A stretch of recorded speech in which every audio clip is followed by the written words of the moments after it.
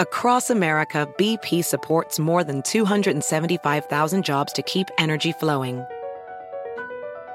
Jobs like updating turbines at one of our Indiana wind farms and producing more oil and gas with fewer operational emissions in the Gulf of Mexico. It's and, not or. See what doing both means for energy nationwide at bp.com/investing in America. With Capella University's FlexPath learning format, you can earn your degree online at your own pace and get support from people who care about your success. Imagine your future differently at capella.edu.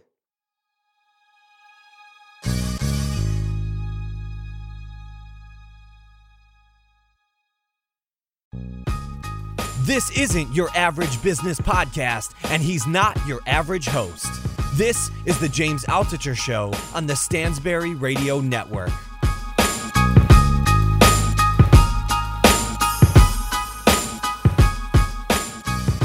Dan Harris, welcome again to the show. You were actually one of my first guests, like, over a year ago. The podcast is that new? I thought you'd been around forever. No, I started in January 2014. Oh, wow. Well, I'm honored. So, no, because when did you come out with 10% Happier, the book? March 2014. And I feel like ever since, it's been on the best. Like, every time I look at the bestseller list, your book is on there. Well, was that like a huge surprise to you? Well, lucky timing on my part for you when you look at the list, because it kind of pops in and on and off. But yeah, the fact that it was a success was a huge surprise. I mean, when I tried to pitch the book to publishers, nobody wanted to buy it. Because you know why? Because publishers want 1,000% happier. Like, I think they think the audience wants 1,000% happier. So that's why, like, all these self-help books are like, change your life completely, or lose 6,000 pounds, or make $10 million in a year. But, like, the reality is 10% happier is a big difference, right? Absolutely. And the more important reality is that this kind of idea of a silver bullet, overnight, change your life through the power of positive thinking or through the latest diet is complete demonstrable bullshit. Right. And if these silver bullets were real, we'd only need one book. We wouldn't need $11 billion a year worth of books. Right. Like the whole. That's the size of the whole self-help industry. That is. And most of it is sort of a roiling sea of garbage. And so the whole idea behind naming it 10% Happier was to counter program. Right, like everybody just slow your roll a little bit. Like, let's just focus on step number one. Exactly. You know, and if you can get 10% happier, it means you're going in the right direction. Because I think a lot of people go. First off, I just want to say we're doing this podcast in person. Last time we didn't. And what's great about the in person is now I can really hear your voice, and it's no wonder. I just want to say you're anchor on the show Nightline. You're the anchor on Saturday or Sunday for Good Morning America. Yeah. And you've got this like TV voice. It kind of comes through.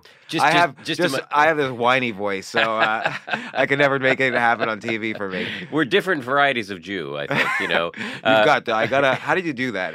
I can't do it. It's not just in my defense. It's not an affectation because my younger brother, who was the guy who turned me on to you. My younger brother's a venture capitalist, and he had read something you wrote about meditation, which was really funny and awesome, and he had sent it to me. This was years ago. Yeah. And my younger brother, his voice is indistinguishable from mine. Our wives and parents cannot tell us apart on the phone.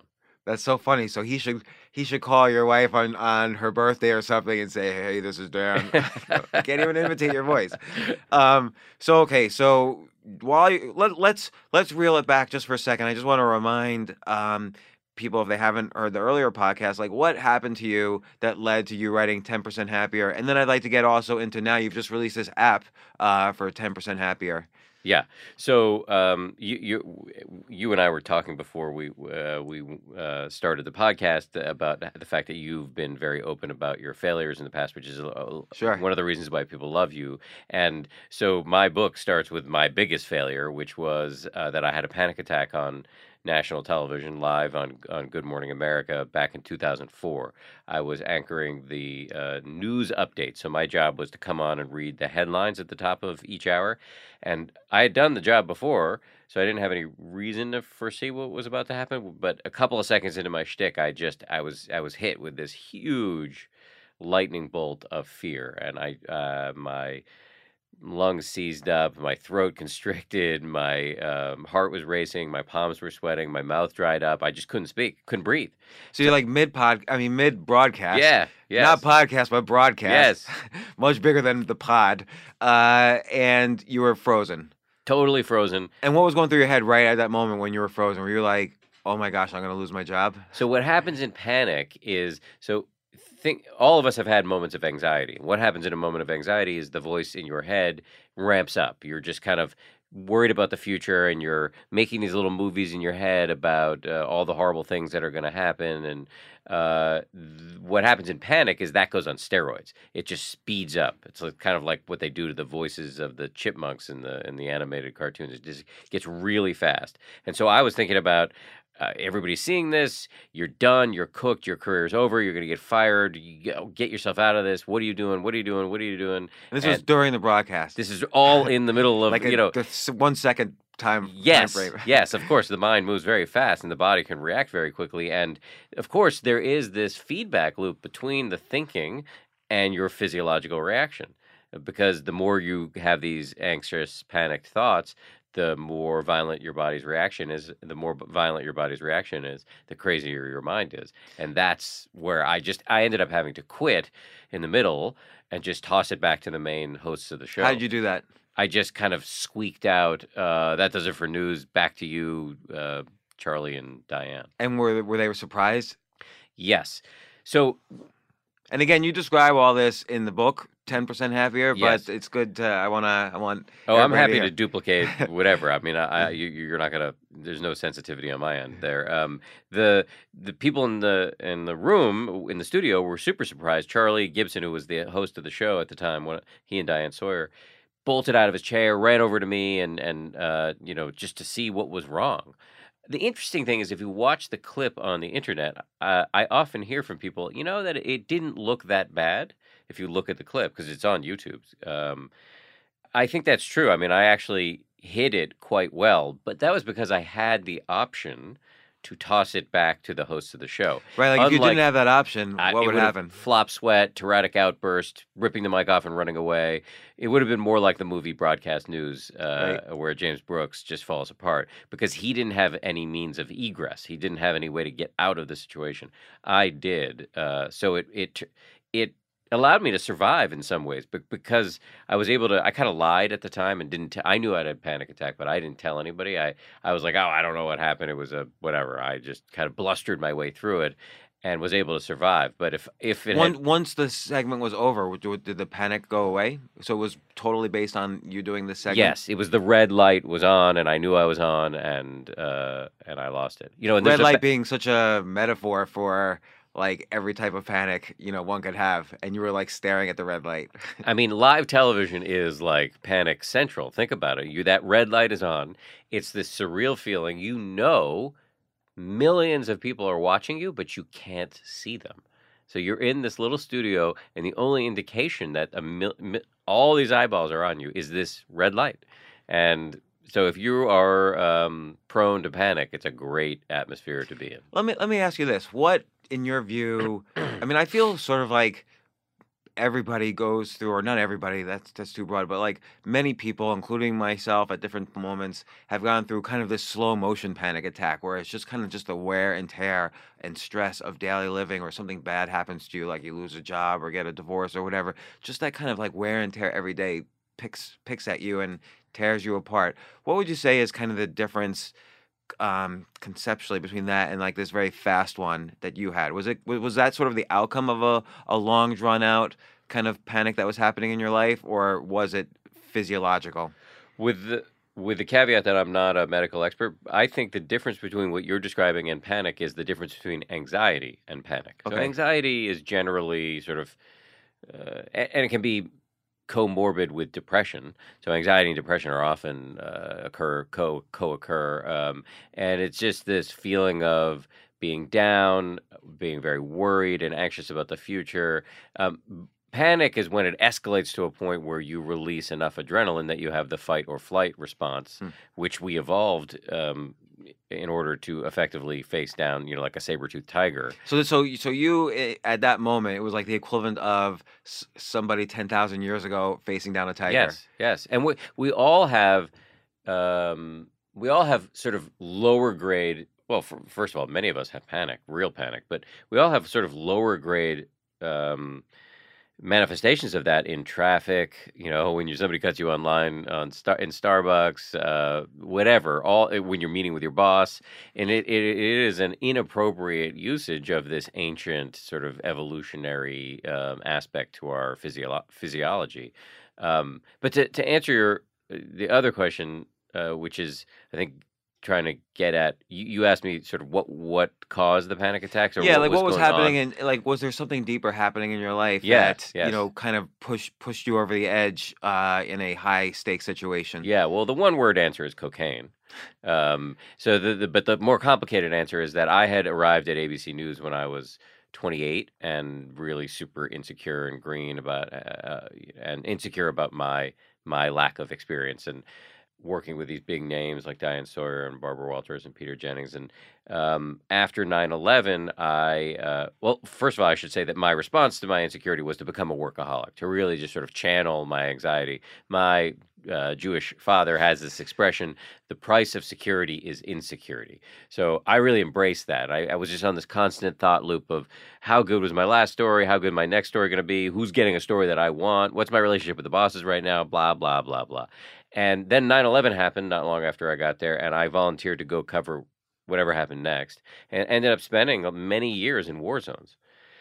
And I had never really thought, I was kind of blinded by both ambition and idealism. I really thought the work was very important, and I also really wanted to be successful, and this was a way to be successful. We were at war, and that was a big story. And so I spent a lot of time in Afghanistan and Pakistan and Israel and the West Bank and Gaza, and I made 6 or 7 trips to Iraq. And in 2003, I came home from Iraq and I got depressed.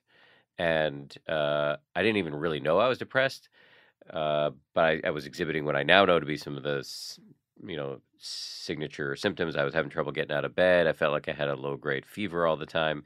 And then I did this really dumb thing, which is I started using cocaine and ecstasy as a sort of self-medication. I was 32 and I'd never used hard drugs before. I'd smoked a little weed or whatever, but it was the thing that made me feel better.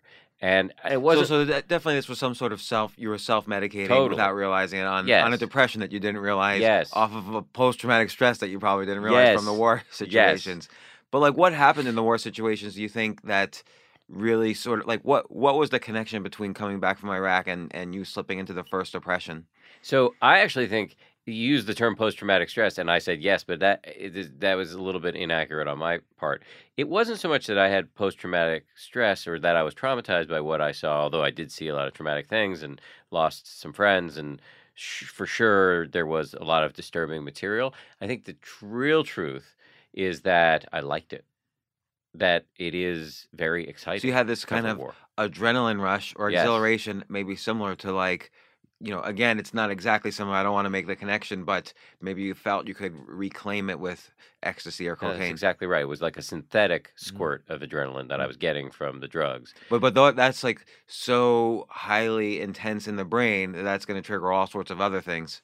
Well, what it did was artificially raise the level of adrenaline in my brain, and that is what primed me to have the panic attack. So when I was on the air, I wasn't using cocaine. I hadn't used it in a couple of weeks, as a matter of fact. But I had been using drugs for a couple of years with sufficient frequency that it artificially raised the level of adrenaline. And for somebody who was already a little bit nervous anyway, a little bit sort of, or I like this expression, for a JIA, Jew in agony, basic sort of at baseline anxious little guy, as opposed to MIA, missing in action. Yes, for everybody else, we're just Jews in agony. Yes, so I think what I know from my doctor that what happened was the combination of being baseline, a little bit nervous, and also having this huge added dose of adrenaline in my brain. That's what happened that morning. And so I want to get into the book, but and then the app. But I want to ask also, when you finally felt ready to start being revealing about this, and particularly with your book, were you afraid at all of the reaction of your bosses and peers and so on, Of and course. audience also? Yeah, I was totally freaked out. I mean, really freaked out. Now, I mean, I talk about it all the time, but I did a lot of hand wringing over many years about whether to admit this and what it was going to do to my career. And a couple of weeks, I sort of came to peace with it. And a couple of weeks before the book came out, I got an email from my mom begging me not to publish the book. At this point, the book was printed and sitting in warehouses. And not only that, though, also because I mean, if you can see in the last chapter of the book, you also got a promotion right before the book came out. Yes. So were you afraid of and then maybe your mom was also afraid of. I'm putting myself in her shoes, but like maybe she was afraid you were going to jeopardize this forward motion in your career. Well, subsequent to publishing the book, and so after this chapter with my mom, I had my own first baby, and so yeah, I mean, I think my mom. I'm not criticizing my mom here. I think that it was a natural reaction of a parent to not want to see their kid throw themselves off a cliff. Right. And luckily, I was freaked out when that email came in, and I actually thought about not publishing the book. I mean, I was starting to think that, you know what, this may be too big a risk. I'm not willing to do it. 4 years of work. The books are printed. I'm ready to go. And I was thinking about publishing it. And I serendipitously had 2 meetings on the books that day, one with Diane Sawyer and one with the president of ABC News, a guy named Ben Sherwood, who's actually now the head of all of ABC. And I told them this email from my mom, and their response was, they both said the same thing, which was, we love your mom. She's really smart. She's being a mom, but she's wrong. You're going to be fine. We've got your back. And this is a good thing you're doing for yourself and for the world. I think that's important. They said that to you. I don't think every boss is that friendly, but I also think it's those things that make you afraid to reveal about yourself. That's going to be always the best writing and have the most impact, because then people are going to realize, okay, we're all kind of playing in the same game. And it's only by kind of leveling the playing field that you can really have your message resonate with people, which obviously it's done. Yeah, I think that's actually absolutely right. And something that I didn't really understand before I wrote the book, that Like, you can't write from a pedestal, because no, that doesn't you can't. work. Well, I So- mean, some people do. A lot of people in the self-help world sort of present themselves as perfected and blah blah blah. But I don't think while they may sell a lot of books, I don't think they're having that the amount of impact they could if they, you know, I think the real way in is to share the vulnerability that is part of the human condition, and then to share from there what you did to address it.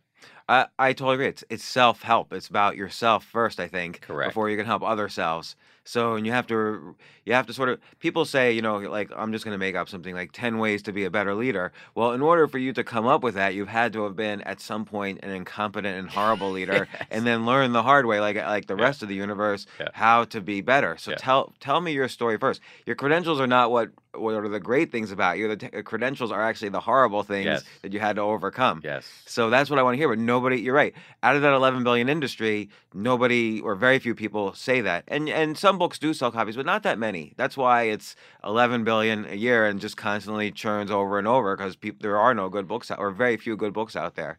So okay. So let's, in the book, what you know, just to kind of almost fast forward a little, because I want to get to your app as well. You talk a lot about meditation and how meditation helped you kind of calm the seas. And were you meditating before? How did you kind of get to meditation?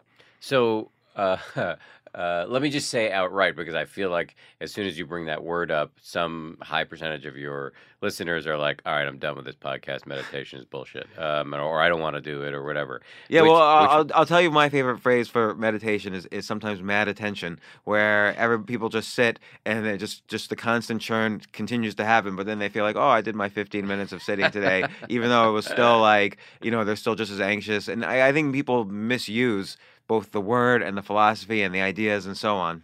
Yes, well, that's true, for sure. But it is also true that a lot of people just reflexively reject it, and I was one of those people. And the story of the book is really the story of me coming to terms with this, coming to terms with the fact that meditation is not what I thought it was. I mean, I was under the assumption that it was only for freaks and hippies and weirdos and people who were really into, you know, John Tesh and Cat Stevens and whatever.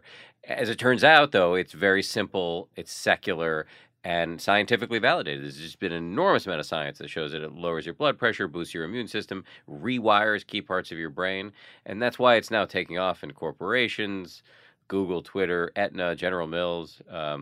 In what way? Like, how does Google use meditation? I don't know. They offer it to their employees. They offer classes. ABC News now does it. We So- basically have we have a meditation room at ABC News. It's totally voluntary. You can come and do a daily meditation. We also bring teachers in to teach.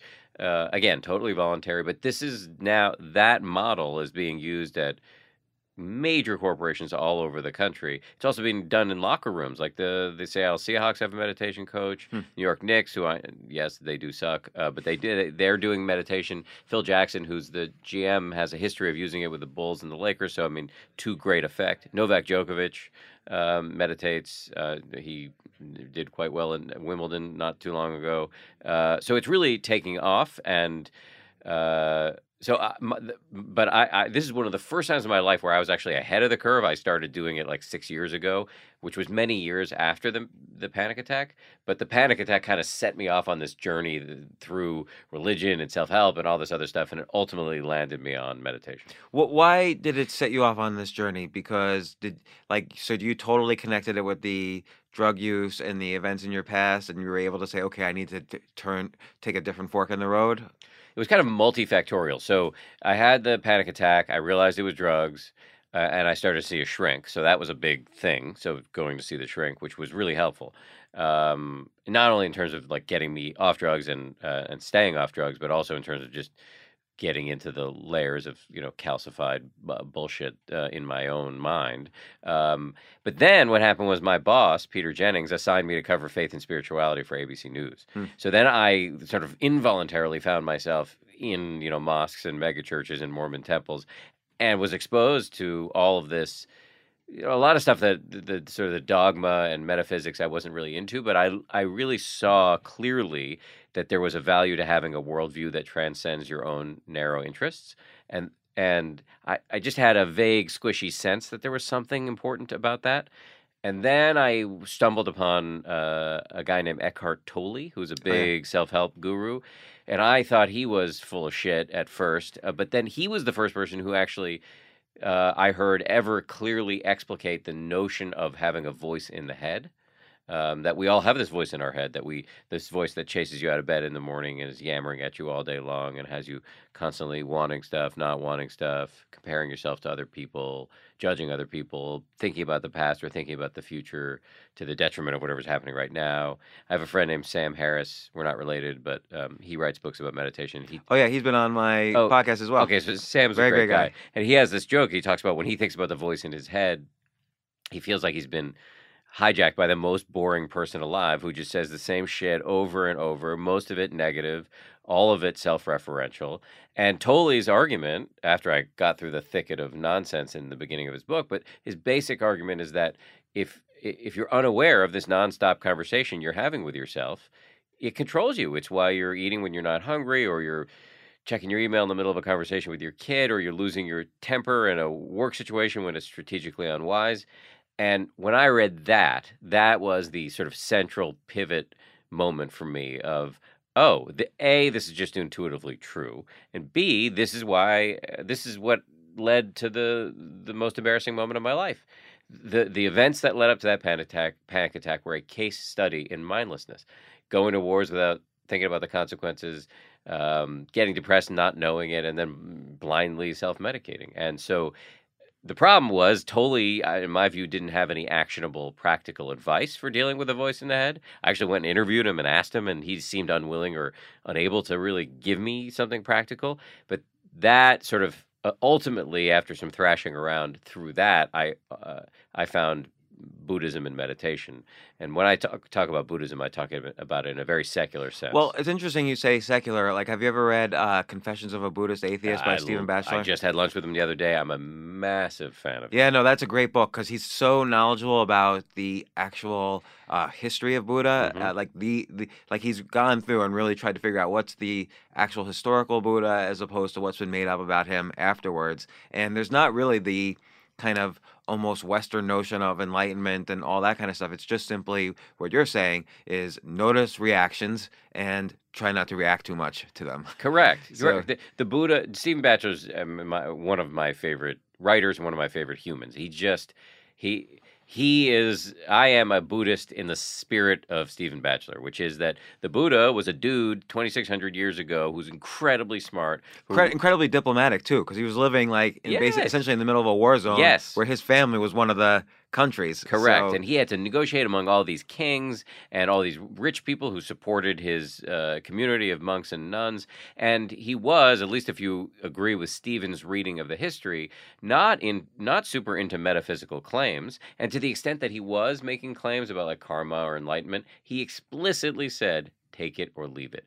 Check it out for yourself.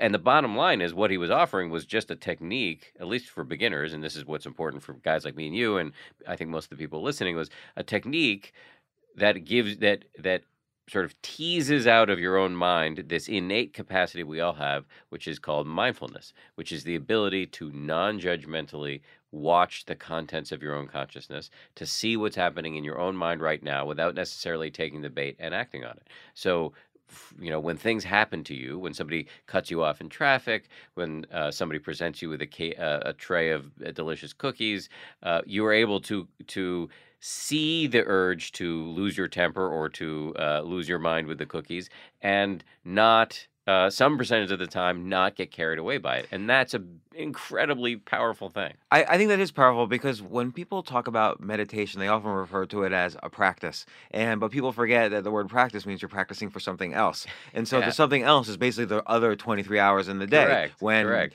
You're practicing for that moment when someone steals your cookie. Yes. And you start and you have that kind of you're essentially practicing becoming aware of that angry voice that comes up that starts to react, and then you can say, look, it's not a big deal, and then you calm down again. Yeah, I mean the that's exactly right. And the what it teaches you how to do is to respond wisely to things instead of reacting blindly. We're like puppets on a string, led around by the sort of what's the word I'm looking for? The evil intentioned puppeteer of ego, and we're just reacting to things blindly all the time.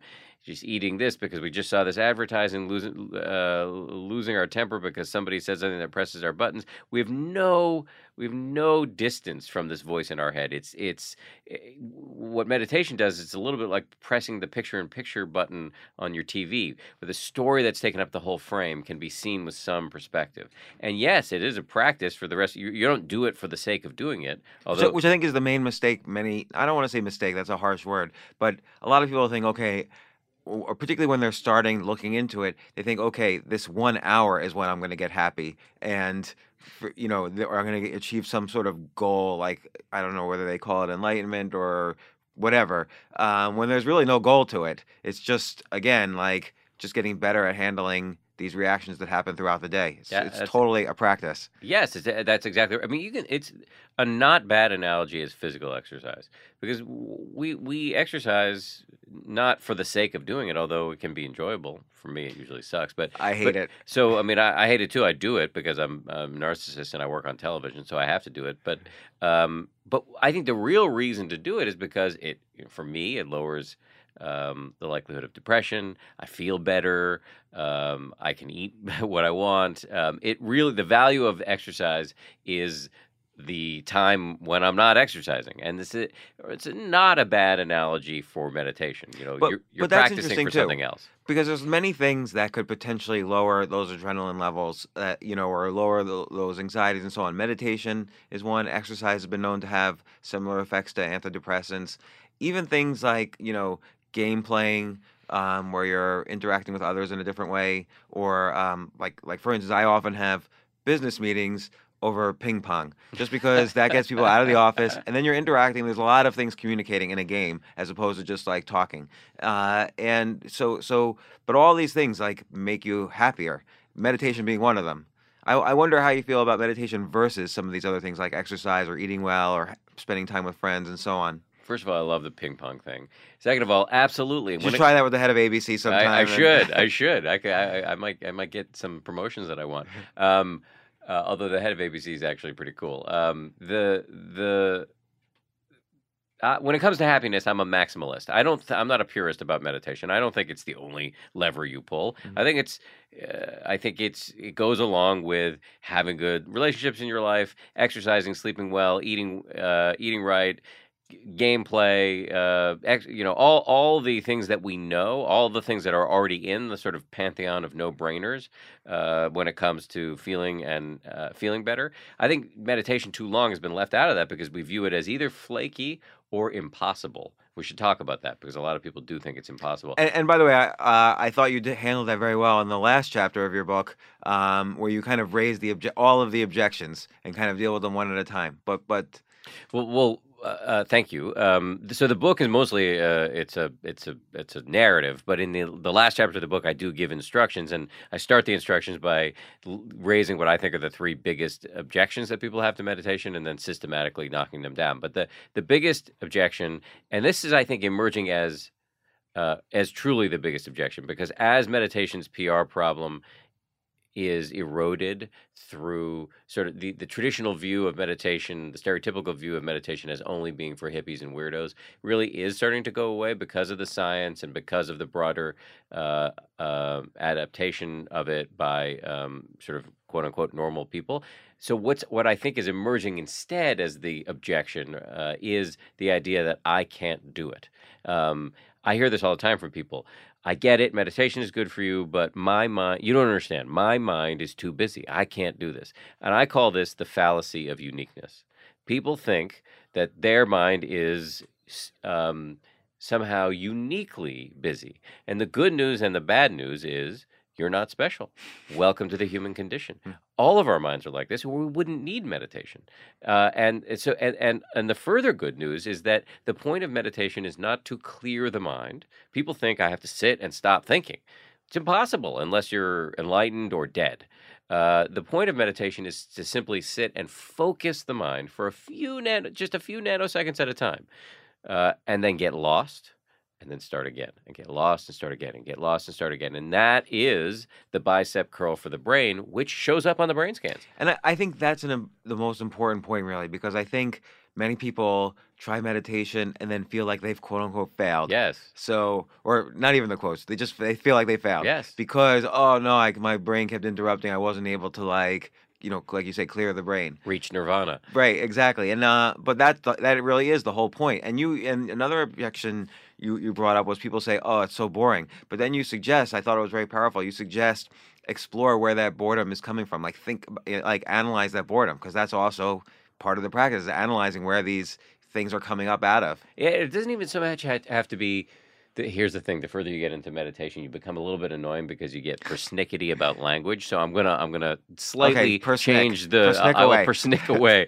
You don't have to analyze it; you just have to feel it. So like you're sitting there trying to focus on your.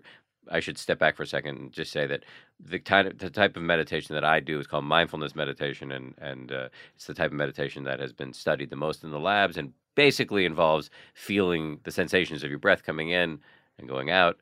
And then every time you get lost, you start over. And so that can be incredibly boring. But then the move, when you're overcome by boredom, is to be like, all right, what is boredom like? What does this feel like? Where does it where am I feeling it in my body? What's it like? What's the taste of it in my mind? And that is curiosity. And that's a judo move right there. And what meditation is, what mindfulness is a series of these little internal judo moves where you're co-opting whatever's coming up in the mind. Am I having a blast of anger right now? Well, what is that like? What is that like? And then what's the value of that? When the blast of anger happens in your real life, or the wave of dull, deadening boredom comes over you in the middle of a conversation with another human being, what is that like in real life? And can you not get carried away by it so that you don't do something that you later regret? Right. So it's interesting because I've never heard the phrase curiosity used with meditation, but it's a really great way to put it, that essentially you're kind of becoming a scientist of your own inner reactions and being curious in that exact same way. Like, what's happening that's making me think this way, as opposed to saying, and that distances yourself a little bit from the events that are happening. So a scientist is not his experiment, and just the same way a human is not their reactions and emotions to things. Those are separate, and it's good to kind of almost examine them in this curious way. So, inadvertently, perhaps, you are using a lot of Buddhist language. The Buddha referred to himself or presented himself as a physician, not as a religious leader. I didn't know but that. as a physician, as a guy who was helping people with their mental suffering, the suffering inherent in being alive, and curiosity. The Buddha had a list of sort of factors of enlightenment. You can ignore the term enlightenment if you want, but just sort of factors of good meditation, let's say. But I think enlightenment he used in the same way that I don't know a modern example. There are many modern examples, but I think he was just trying to speak a language that everybody would understand At the time. At that Yes, time, yes. 2,600 years Yes. ago in India, which was had many kind of religions and gods and so on that were kind of consolidating together almost into Hinduism. He was just trying to basically speak that language for people to understand what he was saying. Yes. If you take out enlightenment and replace it with, I don't Lowered know, reactivity. yeah, then you've got the same set of rules, Yes. the same four noble truths. Yeah, I mean, it's the way Batchelor talks about it is instead of enlightenment, he uses the term lowered reactivity, which is mindfulness in action. But anyway, on the second, I could be getting this wrong, but the second factor on the list, the list of 7 things that go into sort of achieving enlightenment, or you might want to just say having good meditation, is interest, which is another way of saying curiosity. And curiosity is a huge part of meditation because it's not just this grim march of trying to stay focused on the breath. It's like, what happens in the mind, and then what is that like? So anger is going to come up, fear, joy sometimes will come up, discomfort, and what is that like? How does the mind respond? How does the body respond to that? And that's a very interesting thing. By the way, this is your actual life, which most of us are sleepwalking through, and it's an opportunity to see what your life is about. Much of it can be painful, though. Like, what if every time you sit down to meditate, your mind instantly goes to the most painful things in your life, as opposed to the normal habit of avoiding those painful things, like which often happens in meditation. Like people meditate and they start to cry because it's just every bad thing that's ever happened to them they start to think about. So, sometimes it's very unpleasant. Yes, of course. I think buyer beware. I mean, just the same way when you exercise, there's a possibility of injury, or you're gonna be sore in a good way. That this is not a consequence-free. It's something you should do, but you should go into it with your eyes open. That tough stuff may come up, but I would argue, just based on my own personal experience, not as some sort of expert from pronouncing from the mountaintop, but from my own personal experience, that this is a healthy way to deal with this stuff that we're compartmentalizing or squashing in other ways. That to have it come up in the safe zone of sitting on a cushion or in a chair or whatever when meditating and trying to view all of this stuff with some non-judgmental remove might take the teeth out of it.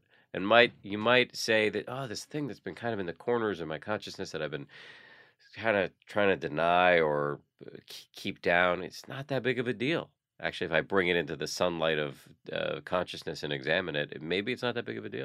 Well, it's interesting because it's not quite an analogy, but something that happens often in meditation to people is, of course, you're sitting and you're not moving and you get an itch somewhere. Yeah. And so you can either scratch the itch, or sometimes the guidance is to just notice it, and then suddenly the itch goes away once you start to notice it. And it's the same thing with these kind of negative emotions that could come up, or positive emotions. Yeah. Doesn't matter. Yeah. But here's the thing. Here's the undeniable truth about whatever you notice in meditation, and it's true in all of life.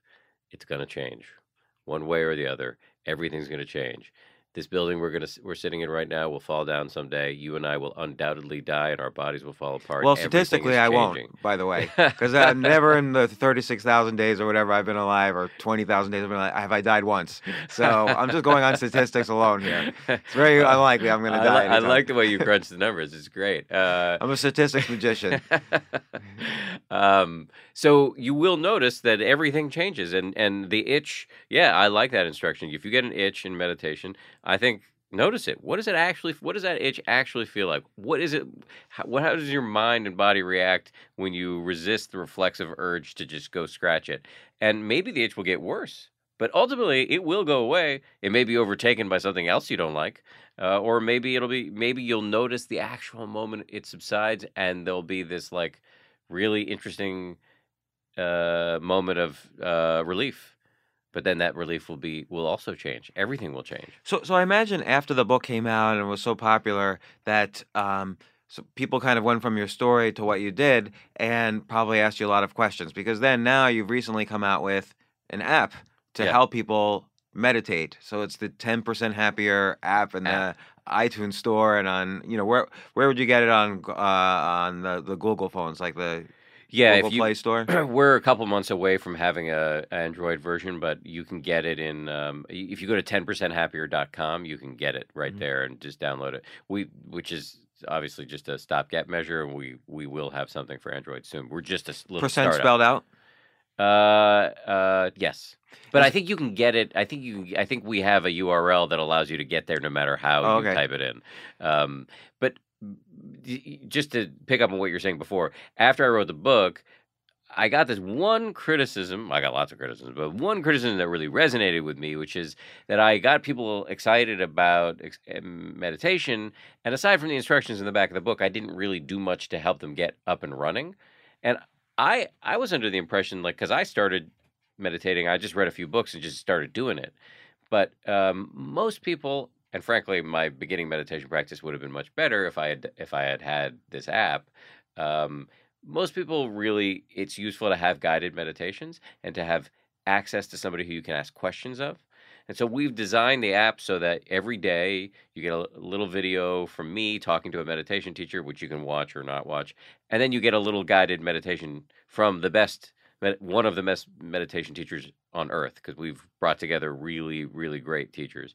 And then the other thing we do is we give you a coach, somebody you can text with or email with, because when people start meditating, they have a million questions. Could that be too? Could that make your app not as scalable as you would like it to be, because there's only so many texts that the guy can respond So to? we've got these back end tools that allow one coach to talk to thousands of people, because as it turns out, Everybody has the same question. yes. But if you have personalized questions, or if you have a really, really deep question, first of all, if you have personalized questions, you'll get them answered. And second, if you have a really deep question that the coach can't answer, we've got, deeply, deeply trained meditation teachers standing by to answer them. So we've put a lot of thought into building the right back end tools so that we can serve a lot of people at the same time. And we'll just be adding more right at the beginning of this thing right now. And as we scale, we'll just be adding more coaches. And there are, we're not the only people doing this. We're the only people doing it in meditation, but there are other companies in the fitness space that do a lot of coaching.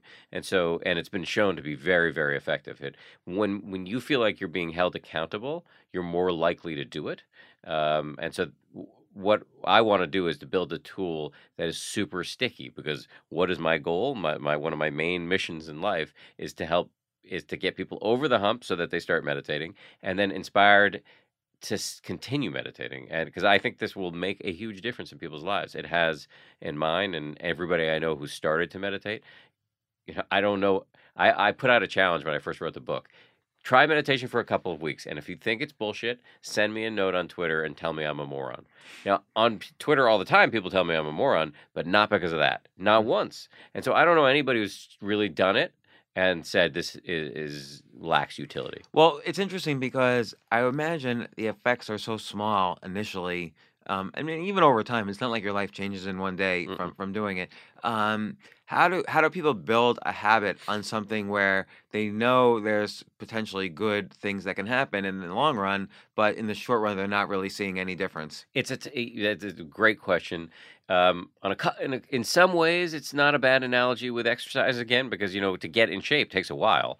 But the thing that exercise has that meditation doesn't is this endorphin rush.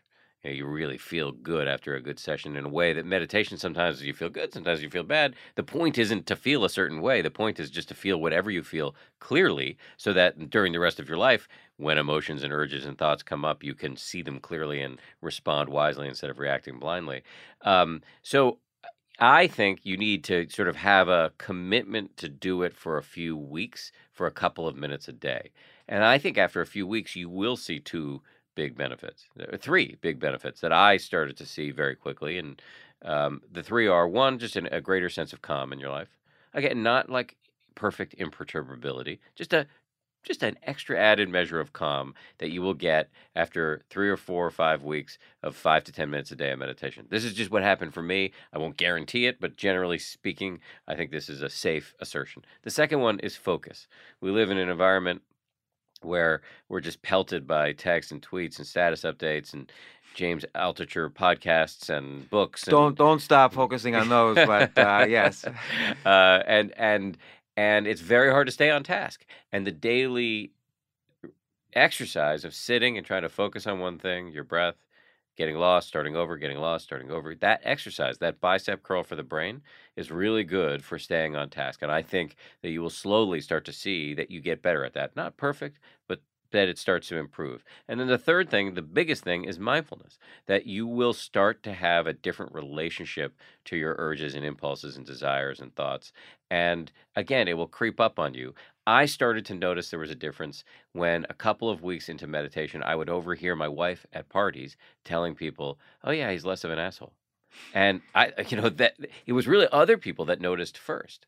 So there's a certain amount of faith, and I don't use that term in the religious sense, but I mean it more in a sense of trust that you need to have. And the faith, I think, you can get from hearing the stories of people like me, people who are like you, that don't wear robes, are busy, secular people, or not that it's so important to be secular. I mean, there are a lot of religious people who meditate too, and I don't have any problem with religion at all, but busy, active people in the world who meditate and find that it's useful, and then also look at the science.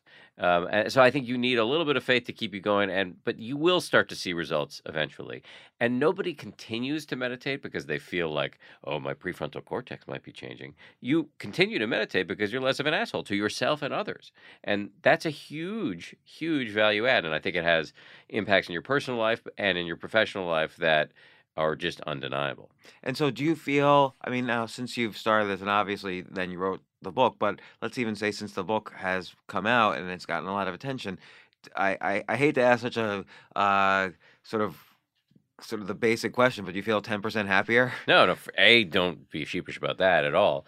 B, the answer is yes, and I would say that the 10%, first of all, 10% is just a joke, right? So you can't quantify happiness. Right. I came up with it as like a bullshit answer to a friend of mine who was asking, because when I started to meditate, this was in 2009, I think, before it got cool, and a lot of my colleagues were like, "What's the matter with you?" And one day, I don't know, it popped out of my mouth. A friend was saying, "Well, why are you meditating? What's the deal with you?" And I said, it makes me 10% happier. And so I could see the look on her face transform from scorn to like vague interest because it just sounded so reasonable. So I really stuck with that as a shtick.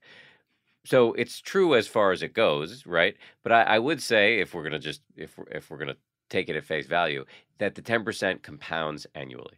Because this is a skill. Meditation and mindfulness, this is a skill. Right. And you get better at it. And it shows up in your life. You can think about it almost sort of, I'm shitty at math, but you can think about it a little bit like a graph. Is this the x-axis? So the x-axis, which runs horizontally, is there's a term in psychology that we all have like a happiness set point. And that good things happen, bad things happen, but we tend to return to this x-axis, wherever it is. So so if you think that if you can visualize the x-axis, good things happen and we zoom above the x-axis, right on, and we're happy. And then bad things happen and we dive below the x-axis. We dive below our set point. We tend to revert. Good things happen, bad things happen. We tend to revert to our set point. So for me, what's happened, and I find this continuously supported over time, is that good things happen in my life. Like we have a baby, and the top of the curve gets much higher and much more sustained because I'm doing less of the old thing I used to do, which is what's next? Or, what other things do I need to worry about? I'm actually enjoying what's happening right now. Not perfectly and not like uninterruptedly, but I'm better than I used to be. And then on the bottom end of the curve, bad things happen to me. I don't get a story I want, or some book project I'm thinking about maybe is not going to work out, or I get a nasty email, and the shallow end of, the sort of lower, the below the x-axis part of this graph gets shallower because I'm engaging in less useless rumination. And then simultaneously, the x-axis goes up, goes north, because I think overall my set point has changed. And it's a long way of saying, yes, I'm 10% happier. Well, I think also part of it is the skill, not of just not reacting to things, but I think it's also important to know what not to react to. Like some things you do want to react to. Yeah. Like if a car is coming at you, you have to react and like jump out of the way.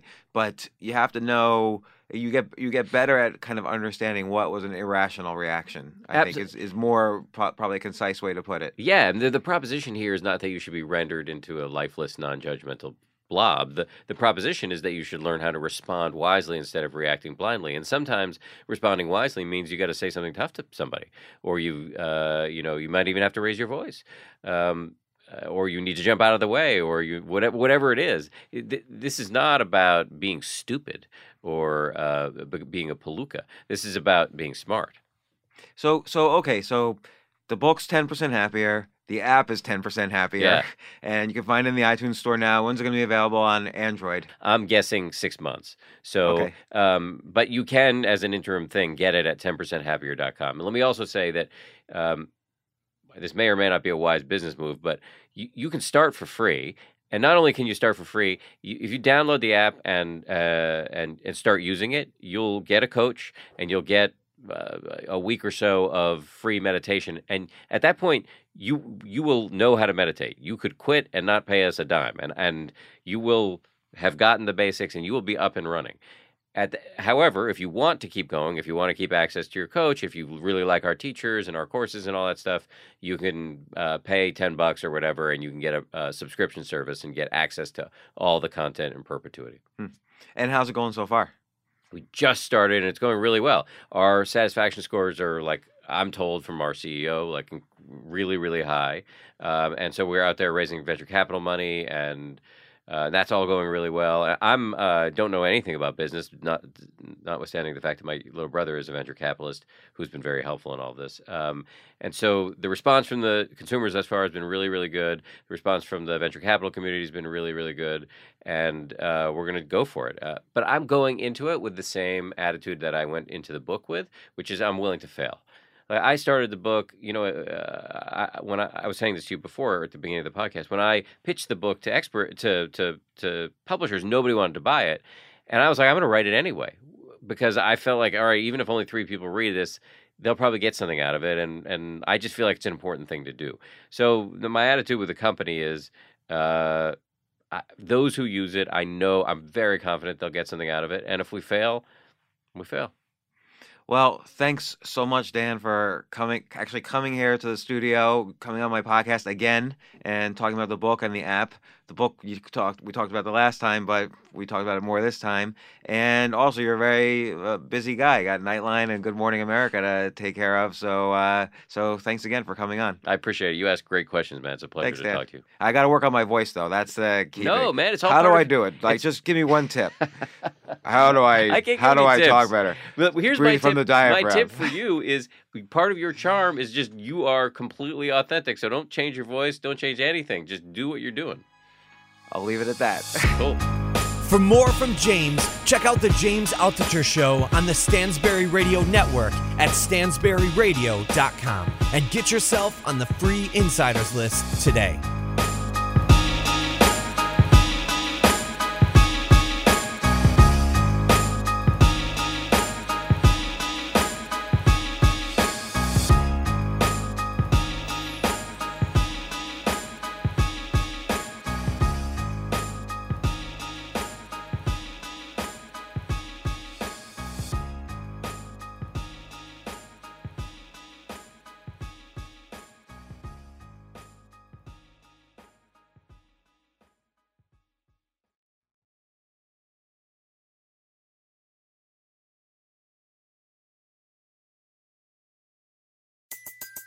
Everybody in your crew identifies as either Big Mac Burger, McNuggets, or McCrispy Sandwich.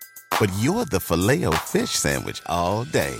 That crispy fish, that savory tartar sauce, that melty cheese, that pillowy bun. Yeah, you get it. Every time. And if you love the Filet-O-Fish, right now you can catch two of the classics you love for just $6. Limited time only. Price and participation may vary. Cannot be combined with any other offer. Single item at regular price. Ba-da-ba-ba-ba.